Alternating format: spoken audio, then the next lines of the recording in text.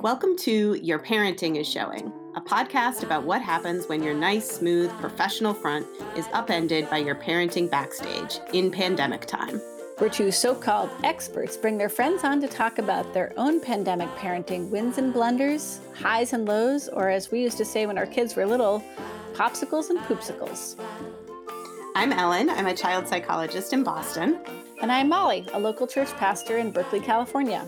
And together we wrote a parenting book aiming to blend the best of child psychological science with a progressive Christian wisdom.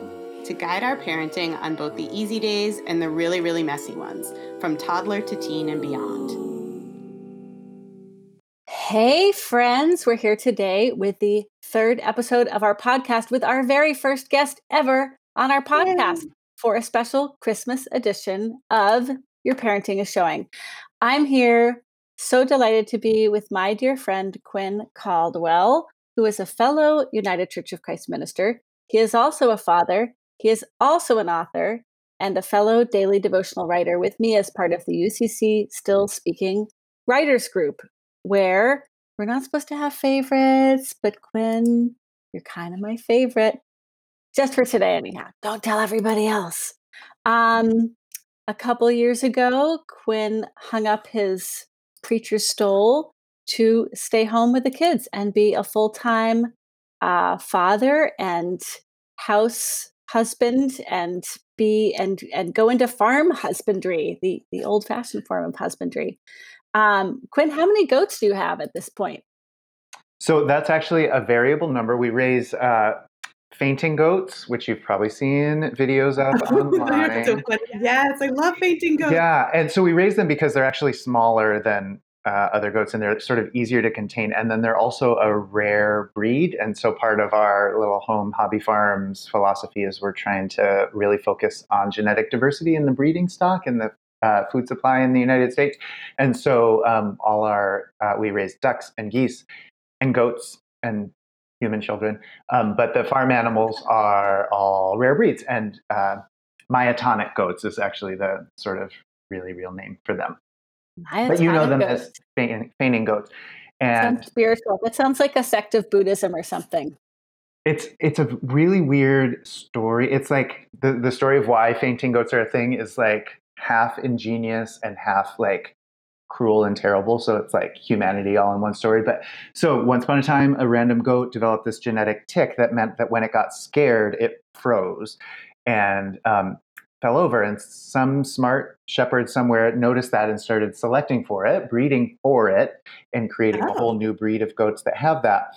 And the idea is you put a couple of those in with your like Angora sheep, your really valuable livestock. And then when a wolf jumps in the pen, the fainting goats fall over, the valuable livestock run away, and the wolf stops and eats the fainting goat. They're literally the sacrificial goats. Yeah, absolutely. Oh. Unnatural selection. Yeah, right. Oh my gosh. And I just thought about this. Story. I just thought about this. You're an actual shepherd. We have an actual shepherd on our Christmas show. Oh my gosh, I wish I could show you. My husband asked for it's called a goat hook, but it is straight up a shepherd's crook for Christmas. There's this like 8-foot long tube wrapped under the Christmas tree that he has to know what it is. But it's a long metal. Three guesses. You get three guesses, Carrie. Yeah. So your Christmas card next year is going to be awesome. Yeah, right. So dressed as shepherd. Yes. So we always have a different number of goats because we raise them and eat them, right? So we breed them, but then we also eat them. Not all of them. We have ones that are more like pets and ones that are really good parents and whatever. This is mostly my husband's deal. So he keeps like careful track of all the bloodlines, and he's like a member of the myotonic goat registry, and like it's a whole thing. So anyway, so right now I think there are 9 out there because one of our neighbors, we brought one of her does over to meet one of our bucks. Ooh, sassy. Yeah. And so we it's that season. And you want to hear another weird thing, Molly? One of the questions you said you were going to ask me is the weirdest goat or farm task that I did today. Yes. So one thing at this season that we always have to do is we go out and look at all the does to see if they have green on their back, the color green on their back. Because when you just put the goats out there, when you put a buck in with all the does, there's no way of knowing if anything has happened, if any magic has happened overnight. Unless you have like a nanny cam and Right. you're kind of We don't want that. that's a That's little a different gross. business than the one we're doing. Yeah. So the buck wears a vest with a great big piece of green chalk in like on the chest.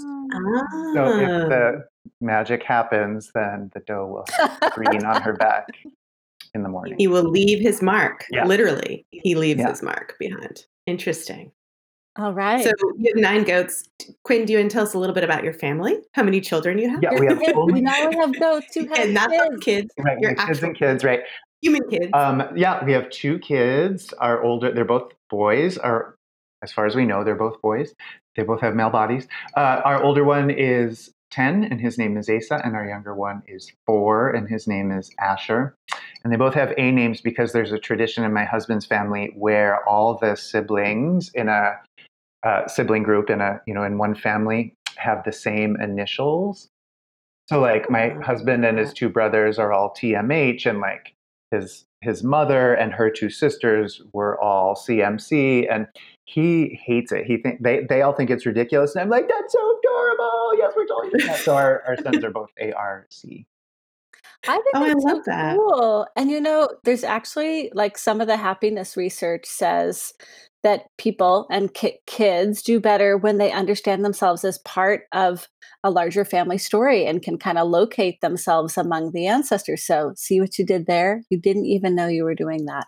Well, we didn't know we were doing that, but there's a piece of intentionality in it because both our sons are adopted, and so we're always trying to do everything we can to make them feel as connected as possible to our family, which has not been hard. There's no resistance there at all, and at the same time, we help them feel connected to their birth families wherever we can. We're still in touch with their birth families and in contact with them, and have really open relationships with them. So. But the initial thing was part of our wanting to be sure they felt part of the Howell clan. That's my husband's. That's beautiful. That's Connected beautiful. in that way. Yeah. Tradition. Well, and I think it's so interesting that you brought it in more so than your husband too, right? Because I think that's true in lots of families, the rituals and traditions we choose to keep and the ones that we choose to leave behind. And we might be more inclined to keep something from a partner because maybe it has less baggage associated with it for us, or we can kind of tweak it and make it new and make it our own, which a lot of us are having to do. We were talking about that a little bit before too, right? Like Yeah. Christmas traditions that we're having to tweak and make different, and make our own because of pandemic times, and Retradition. and then our kids take those on and or sometimes force us to change things for the better. Yeah. Go ahead. No, you go ahead. I was just thinking about traditions that are different and how Christmas works in different contexts. Like Christmas in the context of a global pandemic and all that's been painful about 2020, all that's sort of wrong about 2020 or being revealed about who we were all along that maybe some of us were able to pretend wasn't true about us all along. All the ways that 2020 is hard. It's like 2020 is what Christmas is for. Like longing and absence and sort of misery and fear. That's actually the proper context for Christmas. If those things didn't exist, we wouldn't have needed Christmas. God would not have needed to bother becoming embodied, showing up on earth, doing all the things that God did in the story. If everything was just fine, it would have been, I don't know what, redundant for God to have done that. So as much as I hate like the stores putting out all their Christmas stuff in October and, all the stuff that we all like to, Christmas starting earlier and earlier every year, and ministers especially like to complain about that because we want there to be Advent and before Christmas and all that stuff. And I'm among those people. People's sort of vocal longing for Christmas for at least the last 6 months, I don't know, longer, and just their desire to beautify the world, beautify their homes, put up all their stuff, create magic and delight and wonder. It's like that's what this was for. not Yeah. the Absolutely. capitalist part of it, not the consumerist part of it, of course, um, but that longing, and then finding ways to creaky, weird, problematic, you know, uh, not quite good enough ways to try to meet the longing is like that's the story, and then God completes it. God perfects it in the end. Um, Yeah. That's so true. And I always think of how Molly talks about, God with skin on, right? That why did God have to come to us as a human being? Well, to be with us in all the messiness that comes with being a human being, right? That was exactly the idea. And being a human being is messy. 2020 has been very messy. And It's been very human. yeah, and to come so tenderly, like Jesus' name means he saves, right? But that little baby ain't saving nobody. That little baby forces us into a position of responsibility and caregiving. And so many of us have encountered ourselves anew in that way, like both needing to allow ourselves to be tended this year and to force us to tend others, to watch out for vulnerable neighbors who live alone, or vulnerable people in the supermarket in line in front of us. It's made us so aware of our fragility and the fragility of others and our mutual interdependence. And to me, that is also what Christmas is really about. Just acknowledging that vulnerability and that need to be shepherds, caregivers for each other, and for this tiny little baby who is, in the fourth trimester, essentially. Yeah. I was on a text string with some colleagues, or I am on a text string, and someone sent a happy Hanukkah meme earlier this week for folks that celebrate Hanukkah. And we were talking about if ever we needed a light in the darkness, it was this year, it was 2020. Yeah. And our youngest, Jonah, just turned 11 yesterday. So his birthday is December 14th. And for years, we would always, say we won't put the tree up until after his birthday. We'll start Advent, but we won't kind of put the decorations up because we want him to feel like he gets his birthday before we move into the Christmas season.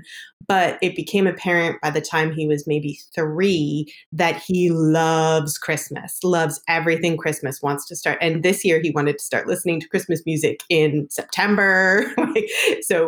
And we were like, we've just got to go with this. There's no reason to kind of hold it off because he loves it and he wants to start to bring that expectation and anticipation of joy as soon as he can. He wants that in the house. Amen. Amen, So, Jonah. Yeah, yeah. I'm normally super orthodox about no carols before the Sunday before Christmas, and this year at first Sunday in Advent, I was like, "Open the floodgates. We need it Yeah, all." all rules are out the window this It's year. been Advent for 6 months. We've been waiting forever. We need all the joy. Um, so Quinn, your life changed a bit when you decided to give up churching for a while and be home with the kids. And then it probably changed again, although we've talked about this maybe not as much as for the rest of us when the pandemic started. Can you describe some of those shifts, both the shift to being home with the kids and the shift to pandemic, and what it revealed to you about your own parenting, positive and negative? so to answer those in sort of reverse order, like I think Mhm. what the pandemic revealed is that we had made the right choice for our family. Mm. So when the pandemic hit, not much actually needed to change for us. We went to the grocery store less often, and things like that. That we didn't go out to eat. Those kind of things. But when our kids' school went totally virtual in March or whenever it was, like not a lot changed. We didn't have to scramble the way a lot of people did because I was just here, and so of course that's a change, and all change is loss, and all change is hard. But it wasn't, there wasn't the panic that a lot of people had. There wasn't the fear that a lot of people had, and even like in those early days when we were all wondering, like, is this it? Is this like the first episode of The Walking Dead? Like it's deciding Is this something the end? right now. Right. Beginning is this the We're beginning of we're the end? gonna As be long as the food in we're our gonna basement lasts. yeah, we're gonna be that farmhouse in the post-apocalyptic farm horror movie. Yeah, right. Yeah. And we looked around and we were like, we're actually going to be fine, even if that happens. Even like we're we're a cloth diapering family. We're long out of diapers now, but so we have a diaper sprayer hooked up to our toilet, which is like just shoots a high-powered jet of water, and we were like, we don't even need toilet paper. It'll be unpleasant, but We we're have our own fine. We'll survive. We bidet. can survive anything with this diaper spray.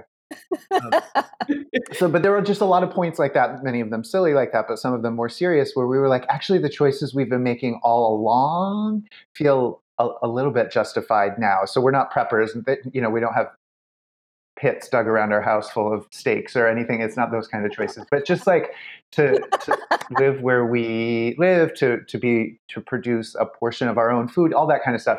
And then for me to have become a stay-at-home dad for a while. When we did that, my husband's job was different. He was doing all this international travel and whatever. But so it was partly us like saying, yes, we've been making the right choices on one hand, and then on the other hand, just feeling grateful that we had those choices to make, right? That we were able to select The among a privilege number of choice. options our favorite option and take it, which obviously so many people aren't able to do. But so we wanted the reason we made this choice is because we felt like our family needed it. The way I do pastoring is like a lot of hours a week. It is for anybody, but maybe the way I do it is slightly more, I've been told. And then my husband was doing a job that was, 1,000,000 hours a week on his own. And between us, he was the much bigger earner. And so like, it was just kind of obvious for financial reasons how we had to make that choice. But we just wanted to be as present as adults could be in our family. We actually don't have much to say about that. That's not sort of a cliche, like nobody ever gets to the end of their life and wishes they spent more time in the office, that kind of thing. But like, that's how we were thinking and still are. There's some realities in our neighborhood. We also couldn't find anyone to watch our younger son. Like, we had done a home daycare, but the woman who was doing that got a job outside her house. And we live in a very rural part of the world. And in our little town, for whatever reason, there's a lot of families where one of the parents is stay at home. And so that the whole system sort of assumes that in a way. So we just we literally couldn't find anyone. My mom drove 40 minutes a day each way to stay with our younger son for like, I don't remember, 8 months or something until we could work all this out. So yeah, I don't know that the decision for me to stay home and be full-time was so much a sort of philosophical decision as it was a series of practical considerations and then a little bit of like not wanting to have regrets. Mm-hmm. Yeah, but I think you hit on so many important things in there too. I think that I wrote about this a little bit when it applied to teenagers and college students and the pandemic pause, this kind of like, well, we sort of have to stop and maybe do things differently and evaluate, are we happy with the way we've been doing things or are we not? Do I want to continue on this path that I'm on? And I think a lot of families are feeling that. Do I enjoy spending time with my people? Like, it's forced us to really confront that question. And it's not that there's a right or a wrong answer. And if some people are coming to the conclusion that I don't like spending time with my people or we're not on the path that we should be on, then that's important too. So I think it's revealed a lot for people. And I think what I love about what you're saying, Quinn, in the decision-making process to be a stay-at-home dad, and there's actually some really good, interesting research on this as well. You guys being a two-dad family, that you're under pretty much all the same constraints and pressures, availability of daycare, childcare, whatever that a heterosexual parenting couple might be. But there are fewer assumptions maybe about who's going to do what. So even though the choices get kind of forced by society and circumstances, the process of making the choices can feel a little bit more deliberate and like a little bit more in control. And I think that it's such it's the way I personally feel like most families and couples should make those decisions and choices, being honest about, we're under these constraints. We have the privilege of certain choices and we don't have the privilege of others, because that's true for every family. And then how do we kind of work within that, our own little system within this bigger system that we live? Yeah, I'm a little jealous, I have to say, as a heterosexual woman. in a heterosexual marriage. Lots of things not to be jealous of. Lots of, homophobia is still alive and well as we know it. More than one person, I shouldn't overstate it, but more than one person sort of one way or another sidled up and was like, so what really happened? Why did you leave your church? And Oh, interesting. because they assumed that a man wouldn't stop leaving Wow. wouldn't stop working, wouldn't leave their job even temporarily to be a Mhm. stay-at-home dad unless something had gone wrong. So only when Wow. something goes wrong is a man forced to babysit the children, right? Is this sort of Because it's um, lesser work. It's not I it's not guess, important work like pastoring, and you had a big pulpit at Old South, and then you were solo senior in yeah, solo, Syracuse, and yeah, so for you to make that choice is really countercultural. yeah. So can we spend some time talking about how sexism hurts men? Yes. Yeah. Just kidding. No, no, no. I'm kidding. I think Oh, I I mean, I think it think does we hurt men, just but mostly it hurts women. I And think we like, just did though. no, yeah, but yeah, it I mean, totally so but well, that's the part of the point. Patriarchy will only end when men understand how it hurts them as well. yeah, so my example I always give about that was like, without going into too much detail, at one point in my career, I felt like I was given maybe certain latitudes to work from home or do different things because I had a little kid at home, and I happened to work with my two good friends who are both men who are married to each other, and they didn't feel like they could ask for the similar kinds of allowances or didn't deserve them or something because they didn't have kids at home. And I was like, that's ridiculous. This is just yeah, humanity. This is like reasonable work-life balance. Everyone is entitled to work-life balance regardless of your gender or your family status or whatever. So I think, yeah, it's so important to think about what do we value as a society? How are we living that out? How are we not? How do we value what do we value as parents? How are we living that out? How are we not in our families? And to try to take all of those kinds of stupid expectations out of it. Speaking of expectations, Quinn, how have you found your real parenting to line up or not with what you know is good and teach professionally as a pastor under the stress of pandemic? Where are those gaps? yeah.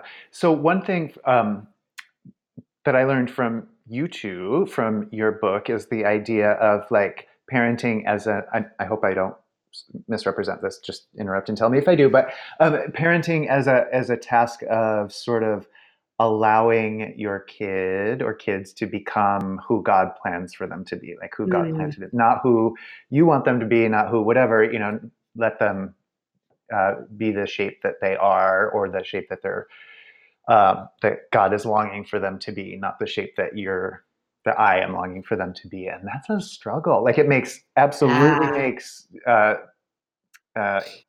intuitive sense. It makes sense even after you think about it. It makes sense immediately. It makes sense when you think about it for a long time. And it's really hard to do in practice Yes. because our older son's room is filthy and he would never find anything in it. And if he would just put his stuff away one time when he was done with it, then I wouldn't fall down, um, or whatever, fill all the other stuff. Um, if he didn't only want to play violent games all the time, if he just wanted to, watch musicals with his dads, he would be, Yeah. go wrong. Um, yeah, I mean, it's easy to talk about and laugh about now, but like in the moment, Oh, when somebody's tired, somebody else's patience is shot, somebody else doesn't feel very well, whatever it is, it's like really hard to not yes. try to make them who you think they're supposed to be. And then this is true sort of in every relationship, I think, certainly all my relationships, to let the person you are talking to be the person that they are right then, not the person they've always been, that they're, whatever it is, Mm, whatever your Not history to is, whatever your cast them in a preconceived mold. notion. Yeah. Yeah. Let them be who they are or who they're becoming in that moment, and not and recognize that it could be like a hard left turn, a radical departure from who they've been before. I think like sort of in some ways one of the worst things I do to other people without meaning to, and I'm not alone in doing this, but is like thinking I have somebody all figured out, mhm. that I they have call no surprises left inside them yes. for me. Like I know who you are, all right down to the core, and I can tell you what you're going to say next. Yeah. That's just so cruel to do, even if you don't say it out Yeah. loud. It's cruel to even think, I and call like that the sin of I do it all the time. certainty. And particularly from a parent, because we have such power to shape our kids' self-perceptions. And we are our children's gods to one degree or another. Mhm. That's what makes it doubly cruel. Yep. Well, and parents can be the ultimate orchestrators of a self-fulfilling prophecy, right? Like, I Oh, mean, ouch. if It's true. if we expect our kids to behave in a certain way or assume they're going to do something, to be honest, truth is they are going to do that or behave in that way because most kids are incredibly attuned to their parents' expectations. So they're watching. And so if they get that sense that, well, you just expect me, maybe even if it is to throw my towel on the floor every time, even if I do throw my towel on the floor 9 times out of 10, if you expect me to do it 10 times out of 10, well, then I may as well do that. And yeah, exactly that moment to pause and just sort of instead of assuming, like I know in our house a lot of times we'll just assume who made the mess. It's such a silly little thing, but who usually makes the mess, so we'll assume who made the mess, and it might not actually be that person. Like it But drives my husband right. crazy that people just put their dishes in the sink instead of the dishwasher, and he'll assume it's the kids, and now he's learning 9 times out of 10 it was me. Yeah. And if they're blamed for the things they didn't do because of our perceptions, then they might as well do them. Right. Right. Right. Yeah. But it's so hard. But I think you were also getting at something else in there too, Quinn, is that we're spending so much time together that any differences between us get highlighted too, right? So We have it's a no little space. extra painful Yeah. when you have no other outlet that, your kid won't watch Hamilton with you. And I might be speaking for you or for myself, or won't sit and do the puzzle, or that they would prefer to play the video games than watch a family movie or whatever. It feels extra painful because we're spending so much time together, I think. Yeah, that's right. And the good news is that both our kids are getting so much exposure to their parents apologizing. We just are like Oh, apologizing all the time. So I feel like that's a place where we're winning. We just have so many opportunities to show them what it is to ask forgiveness. it's So like you're welcome, kids, wherever you are right now. having 1,000 words for snow. In pandemic, we all have 1,000 ways to apologize.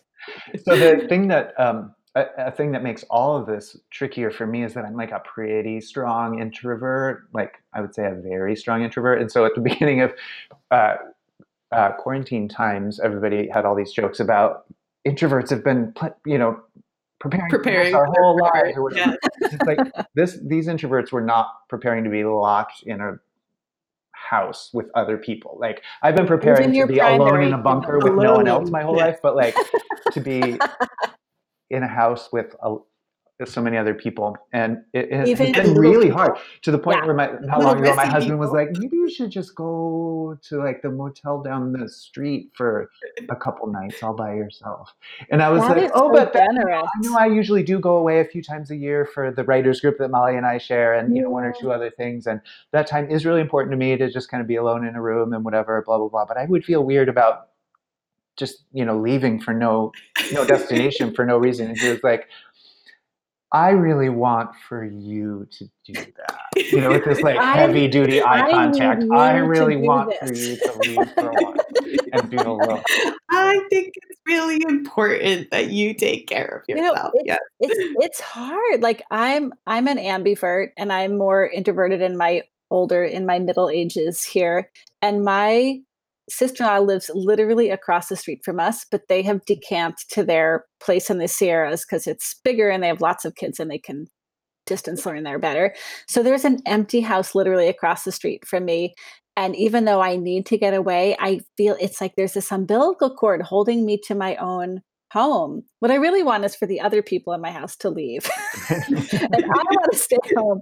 But my spiritual director actually had to give me a homework assignment like every Wednesday to go spend a couple hours at my sister-in-law's place. And I still don't do it, but it's almost enough to know there's that space I can flow into if things got really hairy or yeah, we're starting to pick too much and needed to give myself a timeout. Quinn, you have a Christmas book, came out a few years ago. It's called All I Really Want, Readings for a Modern Christmas. Um, Tell us in a word or two about that, because we're going to keep celebrating Christmas for months, You absolutely need it. months. So Yeah. go and get it, y'all. As your Christmas starts to wear a little thin, go get Quinn's book. What's it about? So it's short readings for. It started out actually as an Advent book, but then we realized the publisher and I that it would be better if it went through Christmas Tide. This is a churchy word that nobody else knows, but the 12 days of Christmas go through the beginning of January, and so if we made it last a little longer, it would be more marketable as a Christmas gift that people could buy for each other. But so it's short readings, one for the morning and one for the evening of each day for the. It starts on December 1st because Christmas, well, Advent does not start on the same date each year, the church season of Advent, but we wanted it to be usable for different years. So it Evergreen. starts on, Yeah. December 1st and goes through January 6th. So a short reading in the morning with a little bit of Bible and a little bit of sort of homework, really simple thing you can do that day that kind of ties to whatever it was I was writing about that day, and likewise in the evening. I love that. So I love great. the morning and evening Yeah. too, because I think we're all lacking that transitions time and the markers of so much normalcy. It's like I go right from morning into work, into family, into whatever. So to have kind of a ritual each day that marks, maybe the beginning and end of the workday or whatever. Yeah. That's And my goal great. for them was to That's make them easily consumable in one trip to the bathroom. So like you could, excellent. while you're Perfect. if you're an introvert, while you're hiding in the bathroom to breathe, with your like head between your knees, like for a few minutes, you could get this done too. Excellent. And if you want a Christmas resource, Advent and Christmas resource to do with your kids, Quinn and I put together an Advent calendar that goes with the writers group devotionals, and we can post that in the link, so you can hear a little bit more of Quinn's voice. Quinn, last question. I know you might have to interrupt the answering to go get your Oh kid yeah, at the bus stop. You need to run out to the bus. It's 2:37. it's okay. They You really need to do go come now? at 2:41. Where it's like so. Okay. Last question. Where is the gap between the Christmas in your head and the one that will probably actually happen in your home? And what's better about real Christmas? So it's because of the shape of our lives. Real Christmas actually it looks this year mostly like it normally does. So like a few things will be different. Like my mom usually comes and spends the night on Christmas Eve, so she's here in the morning, and like spending that much time in a house together, it feels a little risky, even though we're all really COVID conscious and careful and whatever. But so she's just going to come before light on Christmas morning and just be here for a couple hours rather than spend the night. So we're like none of our family lives super far. None of our families of origin live super far away. So like we're all going to be able to get together in more or less the same ways, just like um, with masks on and the windows open and whatever, and probably not eating um, in the same room as one another, that kind of stuff. But That's so different. yeah, that is different. But it's not that different. One big thing is my husband's family has been having every December a family Christmas party for 70 years. This year would have been the 70th annual Howell Christmas party. And it's like a big deal. It's like dozens, it's in fully half of the town he grew up in. It comes Oh, are all wow. related and should come to this party. And it's like a big deal. And it's virtual this year. So it's like better than nothing. But, like so many things, it's going to be, we're going to all Different. pretend that it's great, but really it's going to be painful and weird. On the other hand, some like far flung Thank you for cousins from saying that. I'm Alaska. so jealous of people who have all these like fun family Zooms. I'm like, even the best fun family Zoom is just Painful and weird. a pale wisp It's all of like the real smiles thing. pasted on. Yeah. I Okay, I gotta interrupted go you. to the bus. Sorry. I'll be right back. Yeah, You gotta go to go. the Okay. bus. Okay. Is that okay, or Yes. do you need to go? Yes. No, No, no. go ahead. Come back.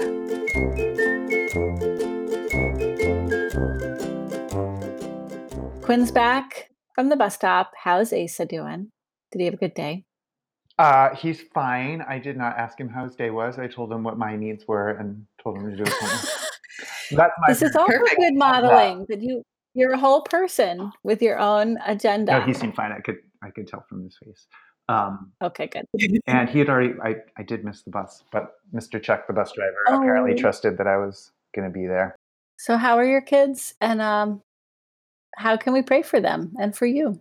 So I will say that it did get very hard to for our older son to be to do virtual school for the whole second half of last year, just to not see his friends except on weird, uncomfortable Zoom calls. And he Zoomed with one friend kind of early on, and they were, I let them have some space. They were in the other room, but I could kind of hear, and they were silent for like a full 2 minutes before I finally like whisper screamed from the other room, "Ask him how he's doing."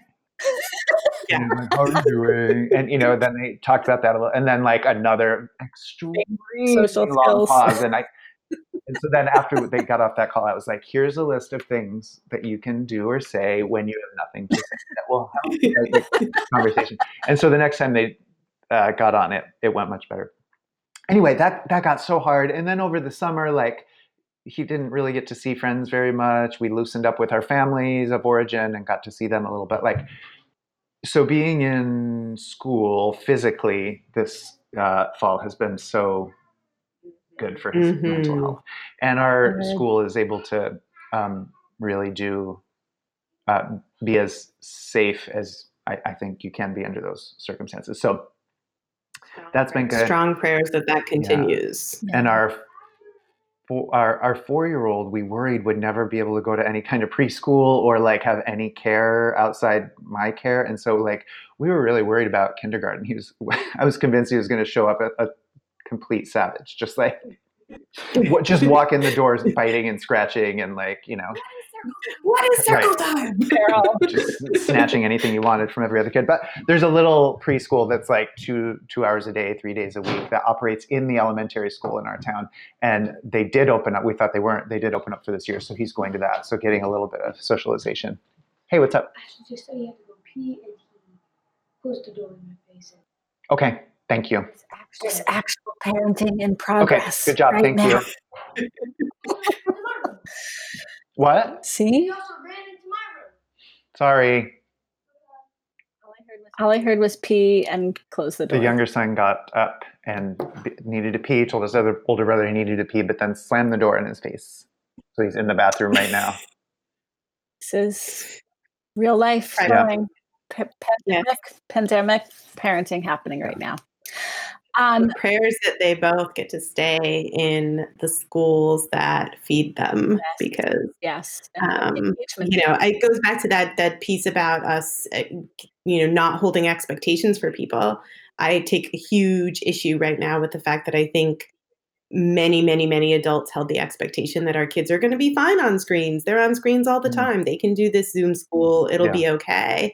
And that, at least with my own kids and all the kids that I work with, that it is the rare, rare exception of kid who tells me that they like remote school better than in-person school.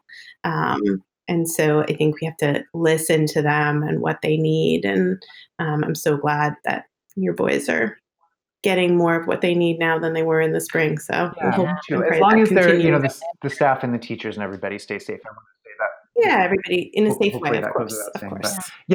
So those prayers would be welcome. That continues to go. Like, if you want to pray for a snow day tomorrow, they are. So you can decide if you want to join in with them or not. I think we're getting that. You're on the East Coast, not Maui, but again, I'm jealous. I'm jealous. It never snows here, but.